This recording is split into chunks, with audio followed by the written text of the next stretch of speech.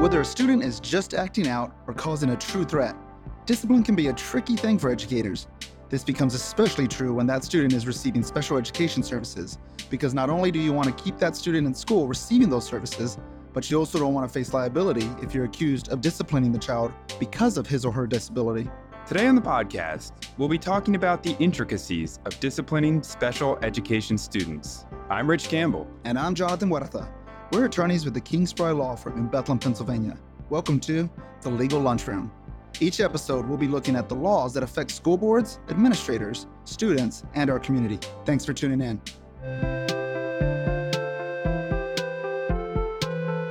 Joining us today are Becky Young, Chair of Kingsbry Special Education Law Practice, Special Education Attorney Alyssa Hicks, and Salisbury Township School District's Director of Special Education, Tracy Jacoby. Welcome. It's great to have you with us on the podcast. Now let's start out with you all introducing yourselves, your respective roles, and how you work together. Becky, you want to start? Sure. Yeah, I'm Becky Young. I've been with Kingsbry for about 15 years, doing primarily education law the whole time, and special ed along the way as well, and became the chair of the department this year. I work with several districts doing special ed, discipline, residency, things like that.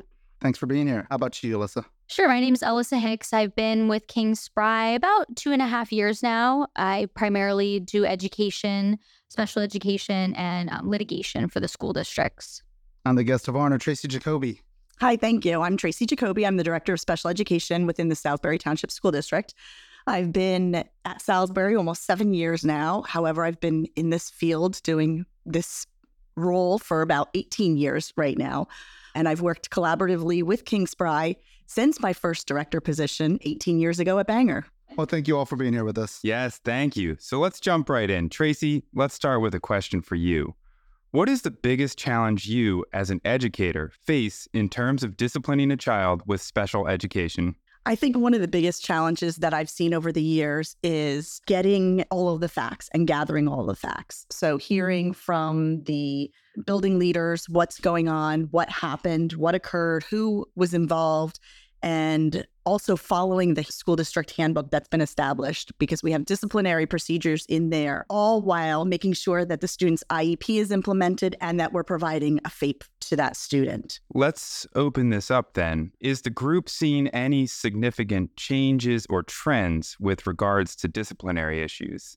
I haven't seen any specific trends. I will say I think kids are getting in trouble more often than they used to be with social media and the influence of that. We are definitely seeing more discipline, if anything, but not really a specific area. So I've seen social media definitely has played a huge role, because a lot of the social media has carried on from outside of the school into the school. We've seen several fights that have started and ensued since social media has been prevalent that we didn't have to deal with before. The last couple of years, what we've seen a lot of disciplinary infractions deal with vaping as well. So that's really come to the forefront, vaping, just nicotine, or vaping controlled substances. And, we've had a lot of incidences that we've had to deal with. And, going by the handbook, that's an automatic 10-day suspension. Then, with students with IEPs, we really have to sit down as an IEP team and determine that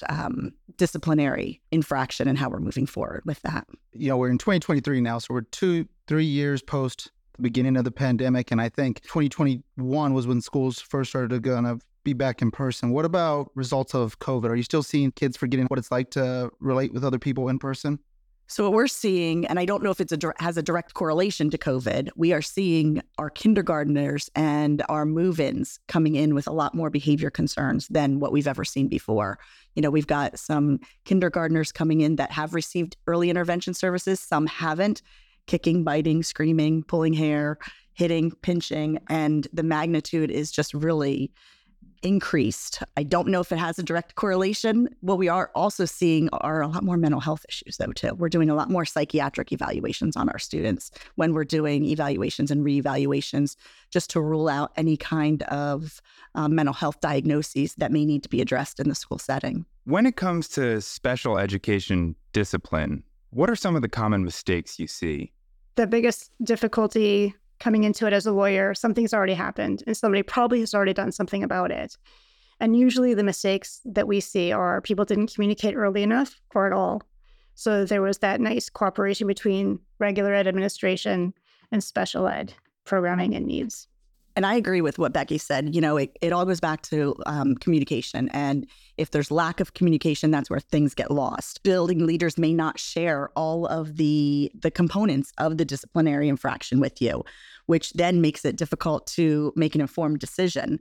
And oftentimes we've worked through with our building leaders, developing that collaboration and that communication and looking at the handbook and saying, okay, for students with IEPs, do we really need to go to the maximum extent of a suspension if we're going to suspend a student? Do we need to go there the first time around? Because if it's 10 days, you're pretty much out of days, and it could be September, October. So that's one area that we really have improved on. And I've seen there was difficulty in that prior to working with our staff and our building leaders. And to piggyback off of what Tracy is saying, something to keep in mind is that, you have your special ed team available to you, and administrators don't always have their special ed cap on when they're faced with discipline. So that is very important to communicate with your special ed team, the IEP team, so that they can pay attention to the behaviors and they can help you if there's a pattern, which we'll get into more about, patterns of discipline and things of that nature. But that's why, the communication part of it is so important. Let me come back to you, Tracy. When should any kind of disciplinary act, even as small as a teacher having a conversation with a student about a behavior, be reported to the IEP team? So I think behaviors at any time, whether they're small infractions, large infractions, need to be conveyed and need to be discussed. Because if a student is having a behavior, say in biology, are they exhibiting those same behaviors in an English class? And if we're not talking as an IEP team and if we're not sharing that information, then the team doesn't get a global picture of the child in school to see what's happening in other areas. So it's really important that no matter how small that behavior is, that teacher shares that with the IEP team. Plus, we also want to make sure and see if there is a series of patterns, if it's happening in bio, if it's happening in English, if it's happening in phys ed. Do we need to start delving into an evaluation or a reevaluation of that child and include an FBA to determine, what the function of that behavior might be and how to best support that student in the educational setting? Building on that then, Tracy, when you are called about a disciplinary matter for a student with an IEP, are you listening for specific issues? I'm listening for the overall issue of what had transpired, who was involved, what the precipitating factors might have been, the behavior itself, what happened afterwards, what are we doing as an IEP team? Does the child have specific interventions or SDI listed in their IEP? If they do, have we implemented those? If not, okay, let's take a step back and let's look at how do we implement those. And I think it's really important that the educational team looks at all of that information. There's oftentimes that I'll even ask clarifying questions to make sure that I understand what's being told to me so that we don't miss anything. And are you looking to distinguish whether it's an isolated incident or a pattern? And how do you go about thinking about that? So I'm always looking to see if it's an isolated incident or if it's a pattern. Typically when the building leaders call to report an issue that may result in suspension, one of my questions is, has the student done this before? Has the student been written up for this same infraction? If they have, what were the consequences before? And my building principals are really good about saying, okay, well, I've used a progressive form of discipline. For example, if the student was fighting, the first time the child was fighting, we gave a 1 day out of school suspension. The second time we gave a 3-day. Now we're on incident number 3. Where do we go suspension-wise for here? And then that allows me to identify, okay, it's been an isolated incident or we're seeing a pattern. Now we might need to look at doing a manifestation determination to determine if the fighting or if whatever caused the fight was a behavior that might be a manifestation of the child's disability. Now, Becky, Alyssa, from a legal perspective, what do you do with that information about whether it's isolated? Once Tracy has kind of made that determination, what's our role coming into it? There's a couple things about it. So we've been talking a little bit sideways about numbers of days of suspension. So a student with an IEP can be suspended for up to 10 days in a given school year without having to call into play any of the extra procedures we're going to talk about. After that, there is a whole process that has to be followed to make sure there's not discipline being imposed on the basis of the student's disability, which would be discriminatory. The other thing is what Tracy was talking about is if there's a pattern of behaviors or suspicion that there's something besides the behavior we're seeing, something underlying it, that needs to be addressed as an area of need in the IEP. So we're, as lawyers, listening for both of those issues at the same time, because usually by the time you get to 10 days of suspension, there is something besides just behavior going on. So we need to analyze both at the same time moving forward. So let's maybe talk about when the discipline matter raises one of the issues we've been discussing. Can we kind of walk through the steps that must be taken and why you would take those steps? And all of what we're talking about, more than 10 days out of school, something that's a manifestation, that would result in a change of placement, which you can't do without parent agreement or some other things happening first. So when the discipline has come to the point where we suspect a pattern or there's a number of days of suspension in a given school year, they have to convene a team to do the manifestation determination review. That includes reviewing all the students' records, the incident at hand, the current school year's behaviors and disciplinary matters, attendance, all of it, and discussing specifically, does it appear that this behavior is a manifestation of the disability, and or is this occurring because the district has failed to implement the IEP? If either one of those answers is yes, there cannot be discipline. We have to do other things instead, which would include possibly a reevaluation, revising the IEP and things like that.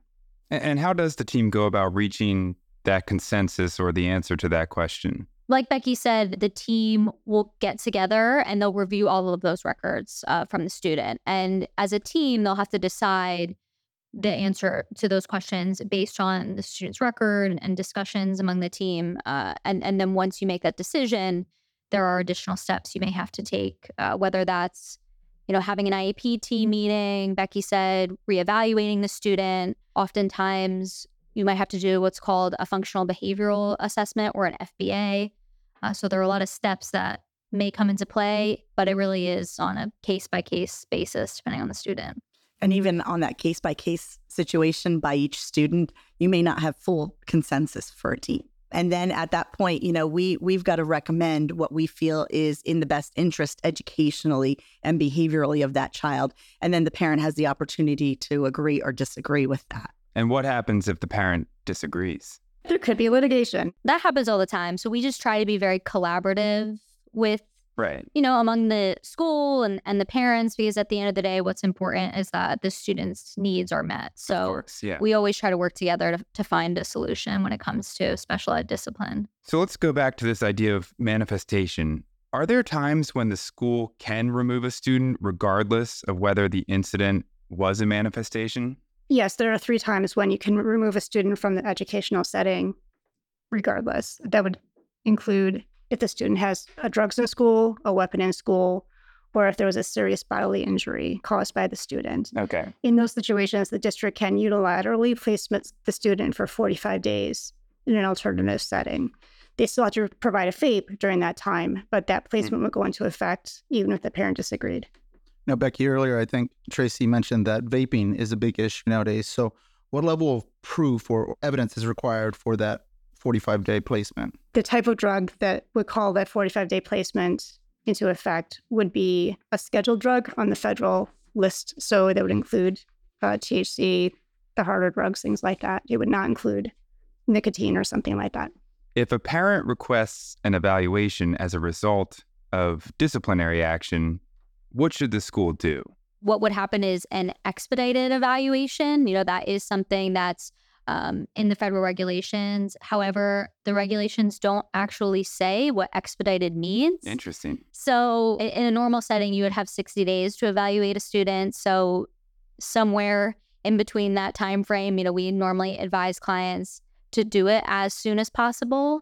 But in the meantime, the student is kind of in a limbo state on, right, what we want to do with them, because there's the risk that they could qualify, or we might learn more about the student that would affect the answer to the manifestation questions. So those are tricky situations when it comes up. And I think with an expedited hearing or an expedited evaluation, with the reason being behavior, I think the biggest issue is not rushing it, because with behavior, you're looking at a whole slew of records, discipline records, teacher input, parent input, and you're also probably going to be conducting an FBA or a psychiatric.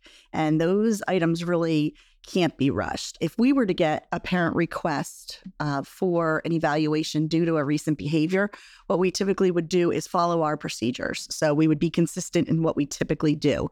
So we would review student data to be sure that an evaluation is warranted. And then once we review the data, then we would issue a permission to evaluate or a permission to reevaluate by honoring the parent's requests. So I think it's very important to go back to remaining consistent and following your procedures and policies that you have in place. I've heard a lot today about process and framework and procedure. Can you just touch on again how important having those things in place is to the district? Well, I think consistency is the key word, because if you have two situations and you do two completely opposite different things, you could potentially come up against some discriminatory practices. So it's really important that we make sure we take any bias out, that we're consistent, we follow procedures, we follow protocols, and that we follow it to a T so that we are not discriminating against anyone, whether it be a student with an IEP or a student that does not have an IEP. Just looking at the legal side of it, is that something we get involved in terms of developing that framework or those processes? We do consult with our districts when they have questions about reviewing and revising their policies. And there are guidelines, federal, state guidelines that we follow. And then we always emphasize the importance of paperwork. So how about this? When, if ever, does a school stop being liable for providing a free, appropriate public education when disciplining a student receiving services? Really, the district never stops having an obligation to provide a FAPE. During a short-term suspension, there's a slight time where the student can be suspended. But other than that, the district, during any period of discipline or expulsion, does need to provide all the services the student's entitled to. So how about this, to sort of bring this to a conclusion then? What advice would you give to new educators who may have to navigate this process for the first time? So as a special education director, and for many, many years now, I think it's important for any new administrator to create a network with other special education directors and administrators to collaborate with. After 18 years, I still do this constantly, because sometimes you're on an island by yourself in special education. You might be the only person in the district that does special ed. And there's times that you know the answer, but you start second guessing yourself. So it's great to have that network of other directors to be able to collaborate with, talk to, throw your question out there just to get that reassurance. So I think that's really important. I would also suggest that the new administrator is extremely knowledgeable in IDEA and Chapter 14 guidelines, because that's what you live by day in and day out, especially disciplining students with IEPs. When I first started, I attended every single workshop that I could on the law just to make sure I had that under my belt, because that's really the driving force here. You need to make sure that you're following IDEA and Chapter 14 regs to the T, and that you are not missing anything along the way. Timelines, procedures, what to do when a student brings a weapon to school. It's all thrown at you on a daily basis, and no 2 days are ever the same. But one of the things really good for me is PDE has out there a side-by-side guideline with the Chapter 14 regs and IDEA regs. I used to carry that around in my bag initially. Now I've advanced to having it on my desktop on the computer. So I still refer to that when I have caseload questions that, okay, I don't have vision or autistic support, or I don't know how many itinerant autistic support kids can be on a caseload, I still refer to that. And finally, I would suggest that as a new administrator, you build a strong, trustworthy, and collaborative relationship with your building leaders, because that's really where you get them calling you and they know what information you need. So it makes it easier as the process goes along and as time goes along, that they're going to call you for a disciplinary issue. They're going to already know what you're looking for. So that's really important. That was great, Tracy. What about to our legal team? Is there anything you would add to new educators who might be listening? I would say from a legal perspective, as Tracy was, kind of getting at, is there's so many steps here and there are so many factors you have to consider, whether it's making a checklist or whatever you have to do to really just go down the line and check out all those boxes from, talking to your team to making sure you don't miss deadlines and just being familiar with all the requirements, the notice requirements, and the rest of those steps is really important from our point of view. Well, I have to say then that was a wide-ranging and deeply informative conversation. And we're very thankful to all of you for joining us on the podcast today. Yeah, thank you all. And Rich, if I could sum this up, I realized very early in my career that special education has a lot of alphabet and acronyms. And at the risk of throwing in one more, they say the 4 C's, I think it is, of diamonds. I'm going to say there might have been a 4 C's of special education discipline today. I like that. Yeah, there's what I heard was consistency, right? You want to make sure, and at the risk of saying another one, you're following the code and you're up to speed on what your process and procedures are, and you're following it the same way every single time. You want cooperation, right? You want cooperation amongst and between both internally and, in a lot of cases, at the end of the day, you want cooperation and a good working relationship with the parents and the family as well.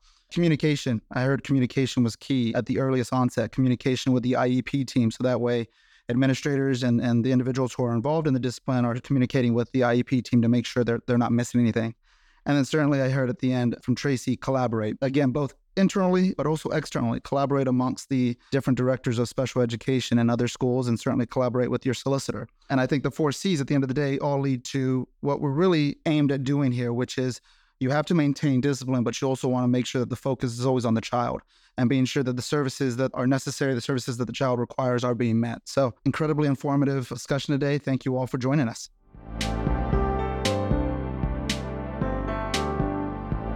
Thanks for joining us today for The Legal Lunchroom. If you like our show, please subscribe wherever you get your podcasts. You can also visit our website at kingspride.com to find more education law resources and programming. This podcast is a production of Kingspride Education Law Practice Group. It is meant to be strictly informational and does not constitute legal advice. Should you have any questions about our topic today, please consult with your local legal counsel. This episode was produced by Steel Pixel Studios. Our theme music is by Don Lotney, and our research assistant for this episode was Morgan Inman. Have a comment or suggestion for a future episode? Write us at legallunchroom@kingspride.com. Until next time, I'm Rich Campbell. And I'm Jonathan Huerta. And we hope you'll join us again in The Legal Lunchroom.